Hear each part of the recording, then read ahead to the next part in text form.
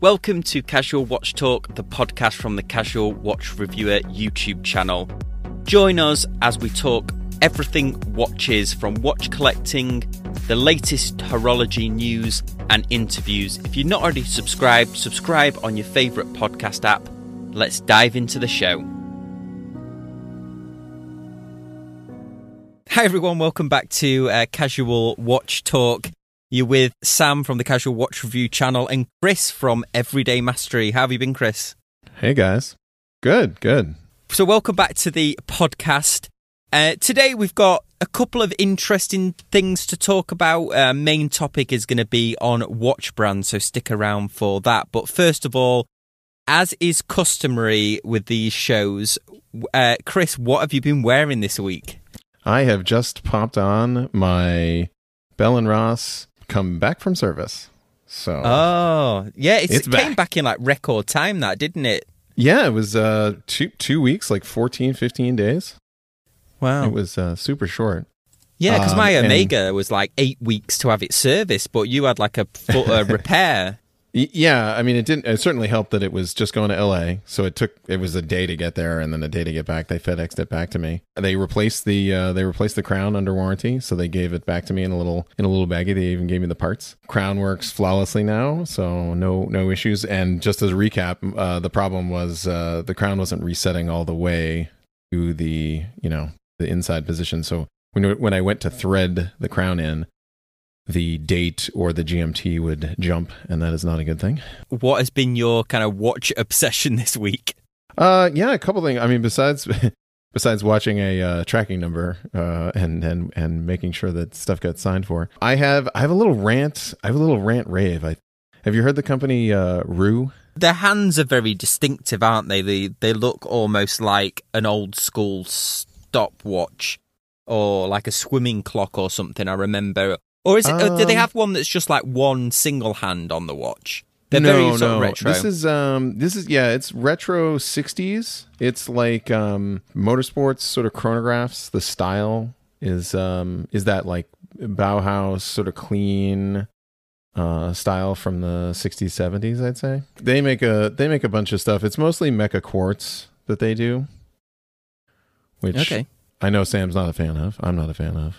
I mean, there are some nice Mecha Quartz out there, but yeah, I mean, it's a great chronograph movement, but to me, I just can't stand the fact that it's got a 24-hour indicator, which nobody ever needs on a chronograph, and if you look at the watch, it's completely still, isn't it? Unless you engage the chronograph, there's no leading seconds. Yeah, exactly. It's the 24-hour indicator. Fancy rally straps and different very very design watch. Very artsy sort of design watch in that realm of things. So they look good. And in that same vein, they have one of their new models came out on a gray silicone strap.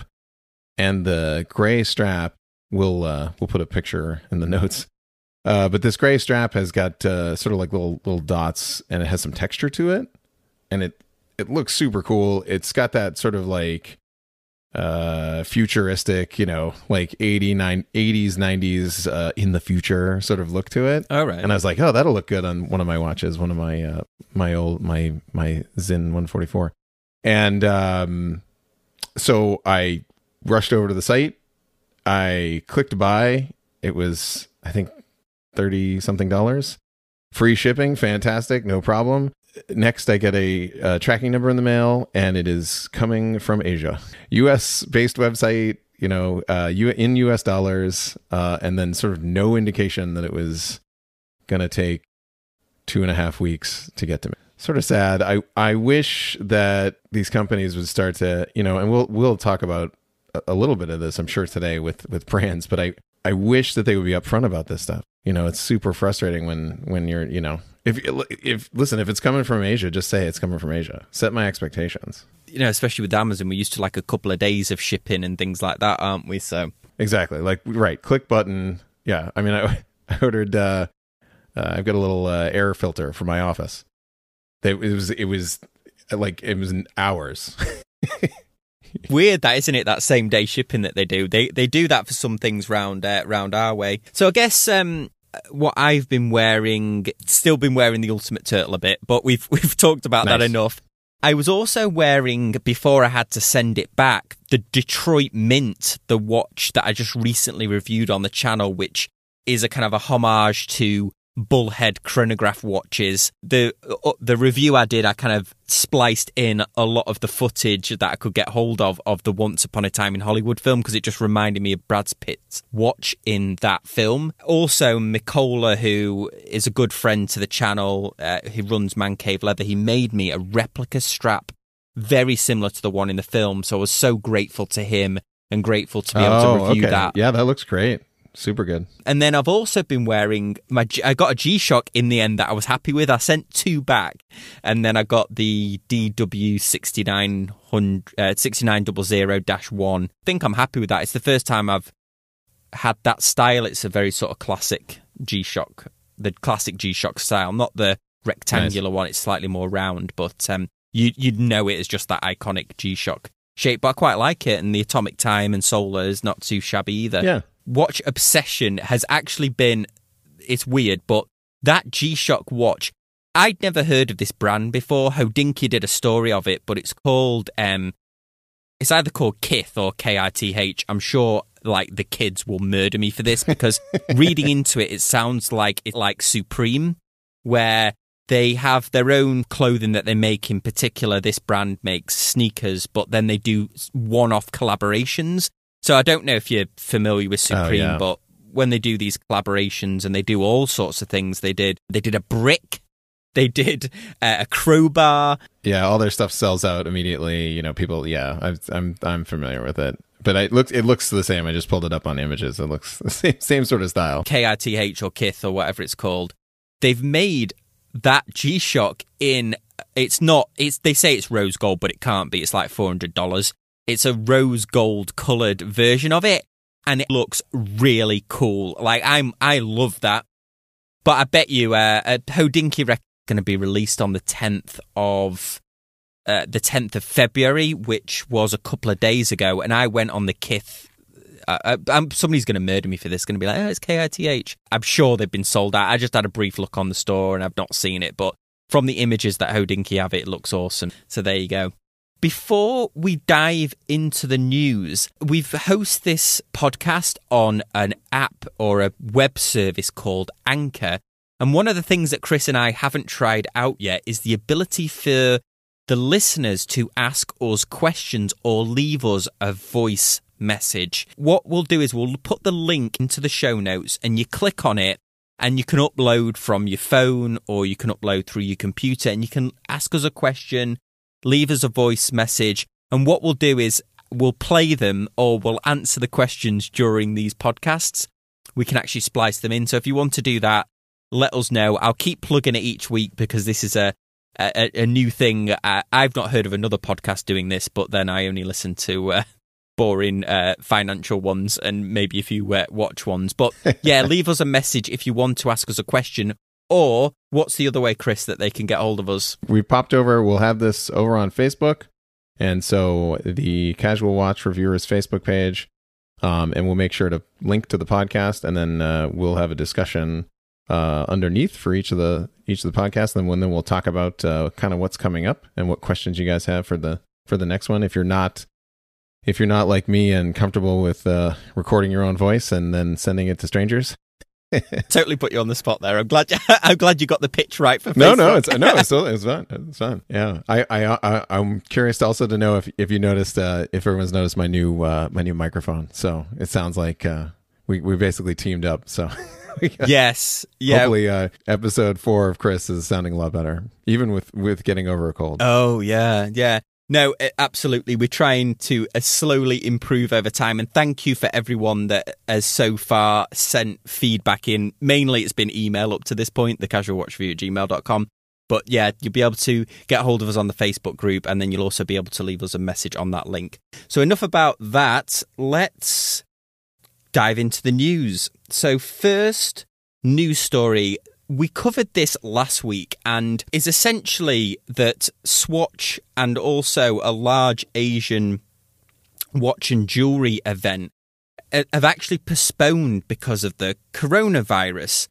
Now, this week, Seiko have announced that one of their major grand Seiko events, I think it was an anniversary event, I'll leave a link to it, in Tokyo, which was planned for March, they've moved that as well. We had a brief discussion about this last week, didn't we, Chris, that it was... Yeah, a little bit. Is this an abundance of caution, do you think, that these watch shows, and it's incredible, isn't it, that something that we hear about in the news has then encroached into the watch industry. It's not often that current affairs bleeds into the world of horology, really. Frightening, but yeah, maybe a little bit too much. I mean, the lead news stories on our nightly news was the cruise ships that keep getting stuck because they either have a bunch of passengers that aren't sick, but just they don't want to have, the population, of a small country double. And so there's a bunch of cruise ship quarantine. We've heard about that. And yeah, it's I think it's good because they don't want to, open it to infection, but at the same time, we got to live our lives, so to speak. If you're sick, stay home, I guess. So we'll keep an eye on that to see whether any other watch shows or horology events are postponed because of it. I'm curious to know if it's just the watch industry or, if there's other things being affected. A friend of mine who's in the technology, I'm in the technology, I think we're both in the technology industry, but he goes to like CES, and there's also a Mobile World Congress, which is in a big event.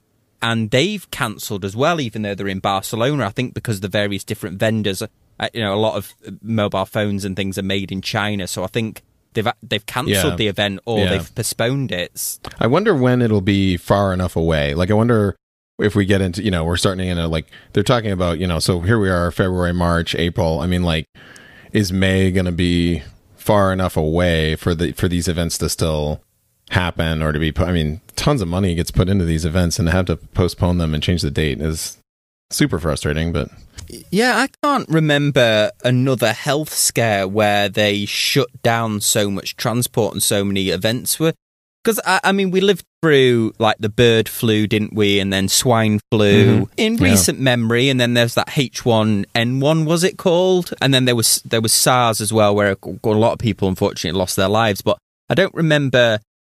Maybe I'm misremembering it, but I don't remember them shutting down so much transport and things like that. So obviously a developing story that will keep everyone up to date with. Mm-hmm. And then the next story, which broke today, and I was at work, so Chris was messaging me, but I just come back from work and we started doing this podcast, so I've not really looked into it. But it's an evolution of the Timex Q line of watches. Now, the Timex Q was a re-edition, or a sort of a homage to a previous quartz Timex. It's called the Timex Q, and then it looks good, and then they kept going crazy out of stock, and then flippers were flipping them like nobody's business. It was like flipping SeaWorld, there was that many flippers.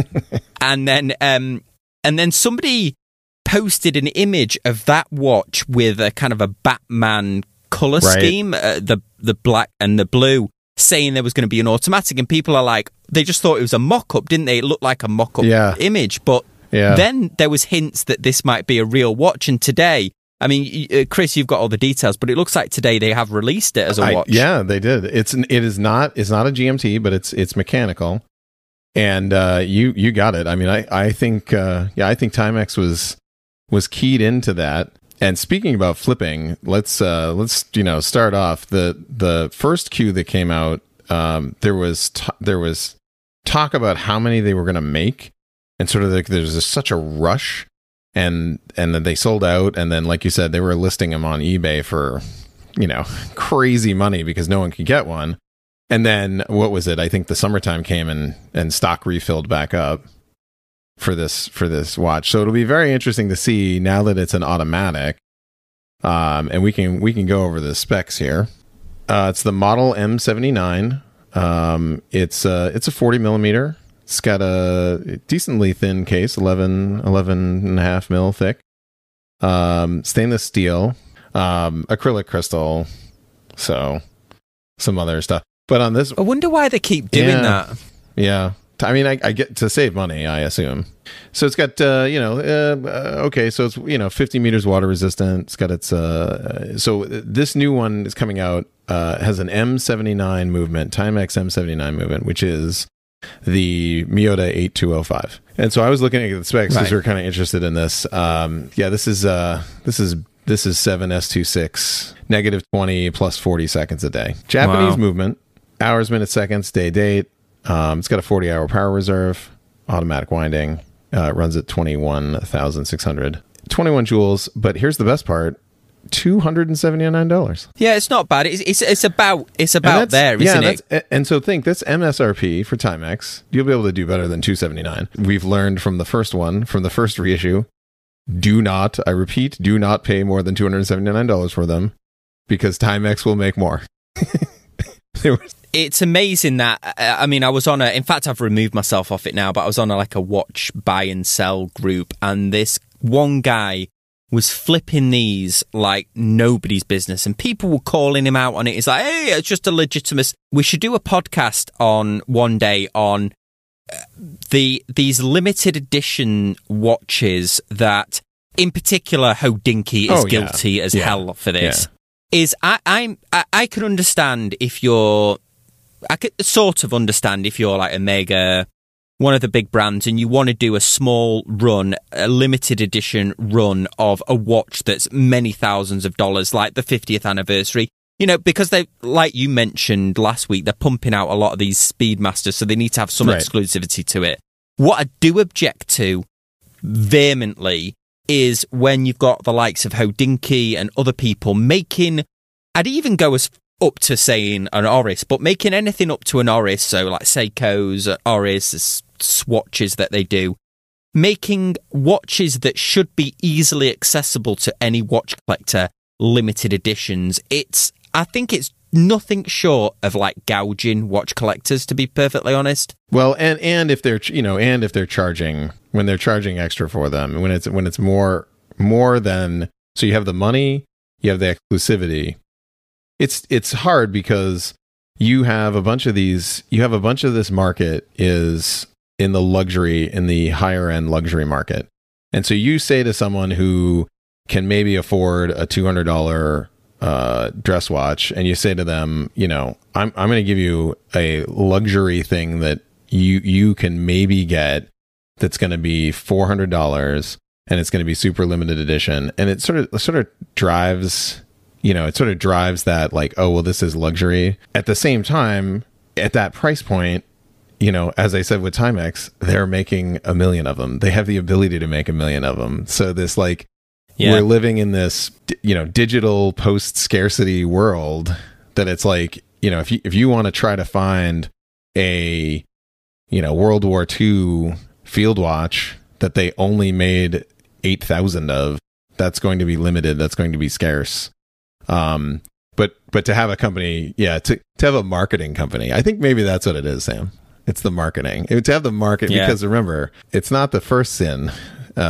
It's, you had to market yourself first. So that's marketing the first sin. So when they come out, you get the market, and they add their marketing prowess with something that they can make false scarcity. That's something they can charge a little more. I mean, I get you. I'm sure it's going to sell out. I mean, it's not something that I would jump all over just because. I like the novelty of the Timex Q, but there's a lot of reviewers, even a reviewer that I've done, a couple of collabs with, Miguel at SoCal Watch Reviews. He's got one, and I don't think he's like overly impressed with it. Yeah, shout out to Miguel. Okay, so final story before we dive into our main topic is I still have to upload a review of this watch, and I will do, but it's the Seamaster, the Omega Seamaster 300. This is the one, I think it was affectionately also known as the Spectre watch, because they did do a James Bond limited edition Spectre watch. Hodinkee have done a great article on 3 new versions of this watch. So they've got a steel version. They've also released a yellow gold, a Sedana gold. So Omega rose gold, got it. Yes, okay. Yeah, Omega's rose gold, and then a platinum version of this watch. Now, wow. we've got a theme of the last 3 podcasts where I've been talking about Omega's prices being a bit outrageous, but strap in for this. For the 18 karat gold one, this Sedana gold, the rose gold, is, and also the yellow gold. So yellow 18 karat gold or this rose gold, the Sedana gold, $34,200. And then for the platinum version, $66,000. Yeah, I was gonna say twice that. Yeah, twice that. 66 grand. Platinum case too? Platinum case, and then they've used a platinum liquid metal for the bezel. Now, what do you think of the way this watch looks? Because this watch is probably the most current Omega that has a military look to it. The dial has that classic military look. Does it? I don't know if it looks good in the precious metal. Let's break this down. First of all, you get this in platinum. It's just hidden money. Whatever that feeling is when you want to be walking around with, $64,000 on your wrist, but don't want anyone to know. Okay, I guess that's one way to do it. As a 60s reissue dive watch, you probably know, but I'll say it again. I dislike the loom, the brown loom. And you know what? While we have Omega's attention, let's just say this. Dear Omega, if you made this watch in stainless steel with white or just off-white, not brown, just off-white loom, I would own a Master Coaxial Chronometer Speedmaster 300. I would own it because it would be amazing. But the brown loom kills me. I mean, here's my take on the gold. Like, it's like not a nice day date. It's like not a good looking dress watch. With the bezel. It's a large watch anyway. I mean, I've reviewed one of these on the channel. I'm actually editing the review of this one soon. I was kind enough to get the steel version at Bob's Watches. It's not my favourite looking Omega, I have to say, but I can't fathom why they've made it in like a precious metal. You could argue, well, it's probably to compete with the precious metal Submariners, but a white gold Submariner would go up in value more than this platinum Omega. Plus, platinum, I've reviewed, I've held, on the channel, a platinum Rolex Presidential model, and it is heavy. It's the heaviest watch I've ever lifted. So this chunk of metal in platinum is going to be, you're going to end up stretching your wrist another. Your arm's going to be on the floor by the time you're finished with it. There'll be like a real medical condition. Yeah. What's the dress? What's the Omega dress style? The DeVille. Currently. The DeVille is the DeVille. And the Constellation, I think. So the Constellation in rose gold, Constellation in gold, Constellation in platinum. These make sense. DeVille in gold, DeVille in platinum. You know what I mean? Like this makes sense to me because it's a dress watch. But to try and capture that sort of Rolex, like, I mean, this is the gold, the white gold, blue, the Smurf Rolex is what this is. Yeah. Where if they came out with a blue dial steel Rolex, I would probably buy one, but I can't. It's made of white gold. Yeah, and you're right. I forgot to mention that. That's a good point, that the platinum version does have a blue bezel and a blue dial. So you can tell the difference between that and the stainless steel, but only if you knew what you were looking at. Okay. So, all right. So if you're pickpocketing, that's that quiet hidden money, I guess. I don't know what that appeals to. Okay. So before we dive into our news story, let's stop for a quick ad break. Okay, guys, welcome back. Now for our main story, and like last week, I've been pretty lazy on this one, and this is a story that Chris has been researching. So Chris, I'm actually quite interested in talking about this subject. So do you want to kick it off and then we'll have a little conversation? Yeah. I was thinking and looking at brands, talking about sort of starter brands that you get when you first get involved in this hobby, and, sort of how they evolve, what brands to go for, affordable versus luxurious, and then was surprised, this is probably about 2 years ago, I was surprised to learn how many of the major watch brands own each other or our conglomeration. Yes. Which is kind of fascinating. So we'll talk a little bit about that, and we're gonna kick it off with a game. Okay. All right. So I have done some research, and I have I got a handful. We'll see how this goes. I got a handful of watch brands that Sam has never seen, and I have no idea whether he knows about them or not.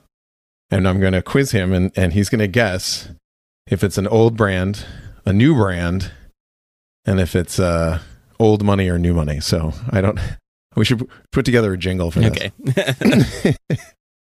Old brand, new money. All right. So first one, the brand is Aquadive. Aquadive. That could be. There was a lot of watches in the 60s and 70s, weren't they, that were dive watches that were stamped. I'm thinking of the few that I've seen that have a very similar case shape to them. They were usually base metal. Ulster is one of them that I remember. So I'm going to say this is an old brand. Okay, so yes, it is an old brand. Oh. So it was part of the Synchron group. It's old brand, new money. Oh, right. The same group, that Synchron group, they make those Isofrane Tropic straps, or those Isofrane straps, and they make Tropic straps. Oh, they own the Tropic. They actually own the brand Tropic. Right. Well, they also owned Doxa until like 1997. Oh, really? Yeah, and so Doxa has really come back, and I think the Synchron group that has this Aquadive brand, I think they saw that and said, oh, maybe we should take advantage of that. So old brand, new money for that one. Oh, interesting. All right, next one. Loris. So isn't Loris owned by Seiko? That's correct. Nailed it. Yes, owned by Seiko. And maybe because you're British, maybe that's why. So yes. Dealer networks in Europe, Canada, South Africa, Fiji, and they said Oceania, but I believe they're talking about Australia and New Zealand can come too. Yes. So this is a brand that you did used to see when I was a kid. I mean, maybe it's still around, but when I was a kid, you used to see it a lot in like department stores. So obviously we've got Macy's over here in the US, but there was a department store, well, there still is a department store called Debenhams, similar to a Macy's style, home goods and shopping. And I always remember, or I'm having a flashback now of seeing Loris in there. So yeah, that's interesting. Yeah, they make a lot of digital watches that Seiko don't make. So like the sort of like the cheaper end of the Timex kind of Iron Man type of stuff from memory. And maybe Casio, maybe the Casio digital stuff. Yeah, they're definitely in that Target, Macy's, for $80, $20, $80, maybe up to $200. And they do, they have mechanical movements, but mostly quartz. All right, next one up, Raven. Have I heard of this Raven old brand? New money. Raven. I think this is a newer micro brand, but on the higher end of micro brands using ETA movements, maybe? All right. Yep. 2 for 2. No, wait. 2 out of 3. You got it. Yeah. So it's a new micro brand. Yep. Of the micro brands, this is interesting. These guys started in 2008. So they're, it's almost ancient micro brand. I mean, because like, we've had inundations of micro brands probably in the last 3-4 years. Just, yes. I mean, like Kickstarter, etc. It's just Kickstarter seemed to just multiply them. But Raven was around 2008 and cool, independent micro brand. And it just, I think it's, I have to look up more information on it, but kind of makes one sort of style and until it sells out and then goes off and does something else. So it's not, so it's not like it's not like the micro brands of today where they try to set up like a fleet of, you'll see these micro brands set up where they're just like, the website shows up and they're like, we've got a chronograph, we've got a field watch, we've got a diver, we've got a date jade, it's just like, yeah, there's no like specialization. I don't like that. With Raven, it looks like they're very specialized. They're doing sort of these very interesting looking, unique looking dive watches. So check them. Dive watches and field watches. So. It is interesting when they do that, but it isn't half a pain in the ass when you see one you really like and then you go on the website and it's sold out. And it'll never to be coming back again. And that kind of goes back to our previous conversation, which was a company like Timex who says like, oh, we're only going to make X. And you're like, no, they're going to print money. And for $279 for that watch, that means that they have to make tons of them in order to get any sort of price break for a mechanical watch like that. So yeah, so it's kind of the opposite end of the spectrum where you're like, where you truly, you have a truly something that's rare, but yet, in a micro brand. So yeah, and I think on that affordable end of the market, Timex do a great job, don't they? Honestly, I mean, they do that watch that trounces the Shinola. They have that Weekender watch. They do have like an American assembled brand. They've got some high end stuff they're trying to do as well. They've got like a small seconds. It's called like American History Book or something like that. Timex is interesting. I'm kind of curious on your take. Timex is interesting because it is one of those brands that I think gets a pass from watch collectors, even though they're inexpensive. I mean, like the Timex Weekender, you can pick one of those up on Amazon for $55. Yeah. And they look great, and they have decent movements in them. I mean, for quartz movements, but it's interesting because if anybody else tries that, this really talks to the brand as the heritage here. And this is why like new micro brands that, they just pop on and they just shove this stuff out onto the field. And you're like, you have been a company for 3 years, or you've been a company for a year. There's no heritage, and it's interesting to see how they'll try to fill that with websites and stories. Yeah, I agree with you, actually. I mean, some of those old Timexes, I believe even the Timex I've got that's from my grandfather, they made some of them in Great Britain as well. There was an assembly plant, so some of the ones you'll see inside assembled in Great Britain. And you're right, it is one of the brands that gets given a pass for having the more affordable end of the market. And I'd say another one was Casio as well, because if you think about the number of watch collectors that have that, that $10, the Casio, the F971. Imagine is it F971? Somebody will correct me, but that have that one that rave about it. But if somebody gave you a watch that looked like that was made by Nixon or one of the other brands, you'd give it back or you'd donate it to charity or something like that, wouldn't you? But it seems like it's got some... or that one that they do that's the world timer that's like $20, or the data bank that's like 35, which when I was a kid was like my all-time, that was my dream watch, was the data bank with the calculator on it. And then mine was the I had the temperature, I had the thermometer on it, I had the temperature on it. And I love that watch. Yeah, as I got more into watches, and I still occasionally flirt on eBay with looking for one of these, was the first, it might not be the first, somebody will correct me, but it was one of the first ABC ones, the altimeter, barometer and compass. It was like the PW-40 or something. When I saw that as a kid, I fell in love with that watch. It was, that was catalog. That was looking through catalogs of watches, yeah. But it had the like metal protector over the sensor. You could see the sensors weren't hidden. They were like bolted onto the side of the watch. Before transistors were made. Thing of beauty, but sorry, we digress there. So if we do it, is there another old brand, new money? Yeah, all right. Well, I've got one more for you. All right, this last one. Anonimo. This Anonimo. Is this like a Italian hacking collective?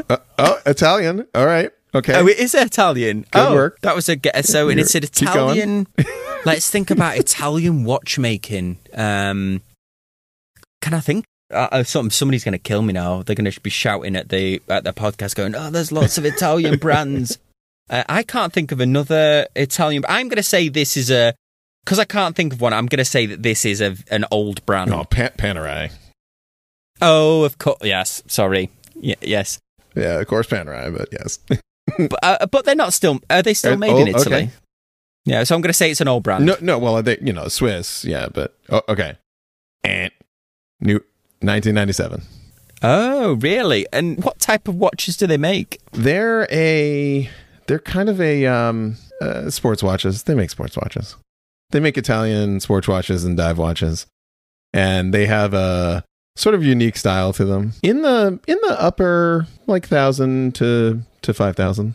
So like a sort of a Yima or yeah, maybe more so than that. And actually, I was going to mention that was my bonus round. Is it Yema or Yima?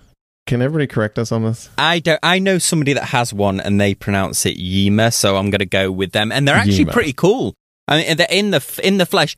They're a little. They're just that wrong side of expensive for me that to take a punt on one, I wouldn't do it. But the one that I did see was pretty good, actually. There's a watch collector that, and one day we'll have to get him on the podcast. There's a watch collector that literally lives up the road from me, and his collection is it's eclectic to say the least. He's got the Rolexes and stuff, but he loves these thrift store find dive watches. He's got one that looked very similar to the Jaws watch, although Yima is interesting. It's got so I think it's a little of both. So it's old brand, but it's definitely new money. So at one point, the Hattori Group, Seiko, owned Yima way back. Oh, really? And more recently, since 2009, it's a French company, Ambre de Mortier Watches Group, owns them. They've really poured marketing into that renaissance of reissued, taking stuff that they did back in the 80s, 70s and 80s and then pushing it forward. So interesting. Yeah, and they've been playing the special limited edition game as well, I think, because this brand you do see advertised on Instagram quite a bit. They're one of the few brands that do a good job. I've noticed Seiko actually getting a bit better on the old Instagram recently. They used to be just awful, but now you definitely notice. Yeah, they've been buying they've been buying Instagram ads, so they show up on mine. It's interesting, isn't it, that these brands and how they're all kind of weaved together. Certainly new watch collectors, I wonder if they'd be surprised at the core brands that you think of, all the luxury brands, are really owned by three main companies. Yeah, absolutely. Let's kind of talk about that, because if you are just getting into it or you've been into it, you probably know what the quartz crisis is. Seiko came out with the first quartz watch and everybody freaked out, and everybody being the Swiss watch industry. From that fracture, if you will, a ton of old brands just disappeared, and the way Swiss watchmaking was done sort of helped that happen, because you'll hear us talk about in-house movements, but back in the day, like that wasn't a thing. Like you got your gear train from this company, and you got your cases from this company, and your crystals from this company. You called your brand one thing, but you sold stuff as another brand to someone else, and you it was just a mix match. And what's interesting is a ton of these companies went away. Yeah, it's amazing to think just how it seems almost criminal now, or it seems such a shame now that all these brands were lost. But at the time, mechanical watches, everybody had mechanical watches. They weren't anything special. And quartz came out so accurate, took a battery, and this just, people were just like, they'd taken a step into the future. It was like going from a pad and a pen maybe to, or going from like a manual car to an automatic, or it was such a leap in technology that people were like, well, why would I ever wear a mechanical watch again? I think it's rotary phone to FaceTime. And so a bunch of the Swiss manufacturers consolidated, they consolidated their stuff, their brands, their parts, their pieces. You have some major players now. If you've heard of the Swatch Group owns a ton. Richemont. Yep. And Fossil. LVMH, Citizen, and then Seiko. And then you've got some independent but also huge Rolex, Tudor. There are a couple of Swiss watch brands that are out on their own, but Swatch Group stands out. If you didn't know, Swatch, I'll give you just like a top five here: Omega, Hamilton, Longines, Tissot, and Blancpain. Oh, and there's the list goes on. Yeah, they own Lange, don't and, they? Certina. Then there's Richemont, which so JLC, Jaeger LeCoultre, Vacheron Constantin. Yep. Piguet, Cartier. Those brands. Yeah, it's crazy if you think about it in terms of because a Lange & Söhne, and Vacheron are two of the brands that make some of the most more expensive than Rolex watches. I think a lot of new collectors I speak to, or people that are kind of into watches, are amazed that Rolex don't make the most expensive watches you can buy. There's this assumption that Rolex make the most expensive and far from it. I mean, in the watch world, Rolex is middle. It's a luxury sports watch. It's by no means a haute horology, or it's not. Then certainly not in the holy trinity of Vacheron, Audemars Piguet, and I'm forgetting the third one. Vacheron, Audemars Piguet, and JLC, maybe. The third one's always contested. Right. You get into the Richemont group, and I mean, they have IWC, which is, that's affordable, or what I would say, like, sports watch, pilot's watches, in that realm. But yeah, that haute horology stuff that those companies are making, that you're just, just tens of thousands of dollars, and then it comes in platinum for another tens of thousands of dollars. So I've not looked at this for a while, but if you've got it up in front of you, I'm going to take a guess at the LVMH, which is long form for Louis Vuitton Moet Hennessy Group. So there's two party drinks in there, and then a handbag company. I'm going to take a guess at they own Hublot, they own Tag. I'm going to say they own Montblanc watches. No, Montblanc's Richemont. Oh, okay, I got that wrong. And then, of course, they definitely own Louis Vuitton, which I think isn't there like a mixed, in the watch collecting community, there's a mixed view of Louis Vuitton, because I think they make a high-end world timer watch from memory. Yeah. But then everything else is sort of, or a lot of the other stuff is like fashion watches.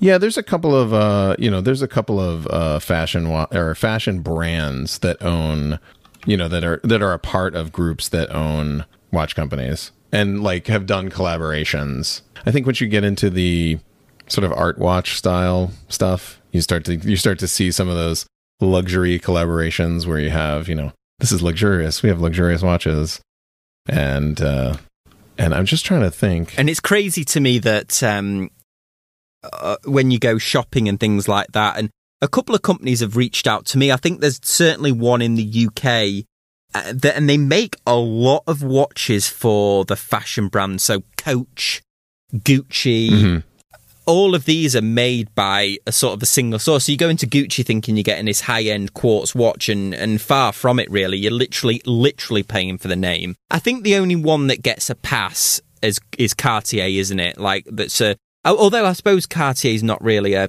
Cartier is known for jewellery. It's not known for... I suppose, would you say it was a fashion brand? It's more of a jewellery brand, I suppose, but they've always got a pass, I'd say jewellery brand. Yeah, I'd say jewellery brand. Yeah, they've always got a pass for their watchmaking. There's one more that I'll mention here. Citizen owns some of the newer sort of up-and-coming brands. Alpina, Frederic Constant, Bulova. And Bulova's an old brand, new money, for sure. It's interesting to me where you can kind of dig in and hear the real stories, and you get that feeling of like, oh, these are pilots' watches that were worn, in the 50s, and these are jets and space, and this sort of call to that world that is intriguing, that's interesting, that's what is part of the passion of some of these watches and watch brands. There were so many watch brands that went defunct that now it seems like if you have a good marketing department, you can kind of reach in and grab a Swiss watch brand that went defunct because of the quartz crisis, in the 80s. Pull it out, mark it up on sticks, and kind of re-release it. And there are some brands out there that do a better job of that than others. It's certainly something to talk about, especially, this is what's interesting to watch, guys, is this brand true? I mean, just like Omega with their stuff, like, is what Omega is doing now true to what they were doing when they're selling watches to astronauts in the 60s? Yes. Yeah. Well, yes and no. And with Platinum Omega 300, I'm going to say no, but they make the current watch on the International Space Station. And then what about Seiko? You mentioned them before. Seiko, Grand Seiko, Pulsar, Orient. There's a whole spread in there. They own Orient, and so there's a whole bunch of watches there that they make a great watch, yeah. Orient, and they of course they own the movement manufacturers as well, Mm-hmm. don't they? They own, obviously, the Seiko movements. They own the TMI brand and Epson movements as well. And you mentioned Fossil before, so people would probably assume Fossil is a fashion brand, but they have that movement, don't they? The STP or something. They bought a movement manufacturer. Oh, really? I think it's a clone of I think it might be a clone of an ETA movement that they own. Yeah. Famous for having this kind of gooseneck adjustment. I see. Which is a bit hard to explain without showing a picture. But they've started making movements for other brands. So if you ever see I think it might be STP1 or something, their movement. But yeah, I think Fossil is going to ultimately start making, I'm guessing, mechanical watches. Yeah, to sort of chase, I mean, Timex clearly, based on the queue that we were talking about, they got the feedback and they're going to print money on that one for sure. Well, it's amazing, isn't it? Because Timex, they obviously embraced the quartz crisis, went full in for quartz for 50 years? Timex have never had unlike, Seiko have arguably always had mechanical in their line. Citizen had one or two mechanicals that they still produced. But Timex was, as far as I know, was no more mechanicals. That's the end of it. And they probably got rid of all the machining and all of that. And then the Marlin, up until a few years ago, it was only the Marlin, and that was only 2 years ago that they were like, this would be amazing if this was a mechanical watch, and they're like, yeah, we can do that, So it'll be interesting to see if Fossil does that. And right now, Fossil's the kind of the king of the fashion brands. Your Michael Kors, your Diesel, your DKNY, etc. So they're sort of a brand, they're sort of an owner of, you can kind of clump their stuff together. Whereas if I said Swatch, you wouldn't necessarily know that they, that your Blancpain was part of the Swatch group. So yeah, there's an interesting story, isn't there? Because I think Jean-Claude Beaver bought Blancpain, I think, off Omega for a shilling and 2 buttons or something. Right. And then he built it up, and I think he sold it back to them for quite the profit. So there's so this list right now, this is maybe dated, this might not be right, but it's fun sort of breaking this out, and if you're not new, if you're new to the watch stuff, and if you're getting into it, you got lots of brands to choose from, but knowing that you've got these conglomerations and partnerships and things, it's sort of fascinating. And certainly tell us what you think in the comments in Facebook, and try out our new voice, our message. Leave us an audio message. That'll be fun. As Chris mentioned, check us out. Leave us a comment on the Facebook group. As always, we appreciate you listening, and we'll see you next time on Casual Watch Talk. Thanks guys. Bye.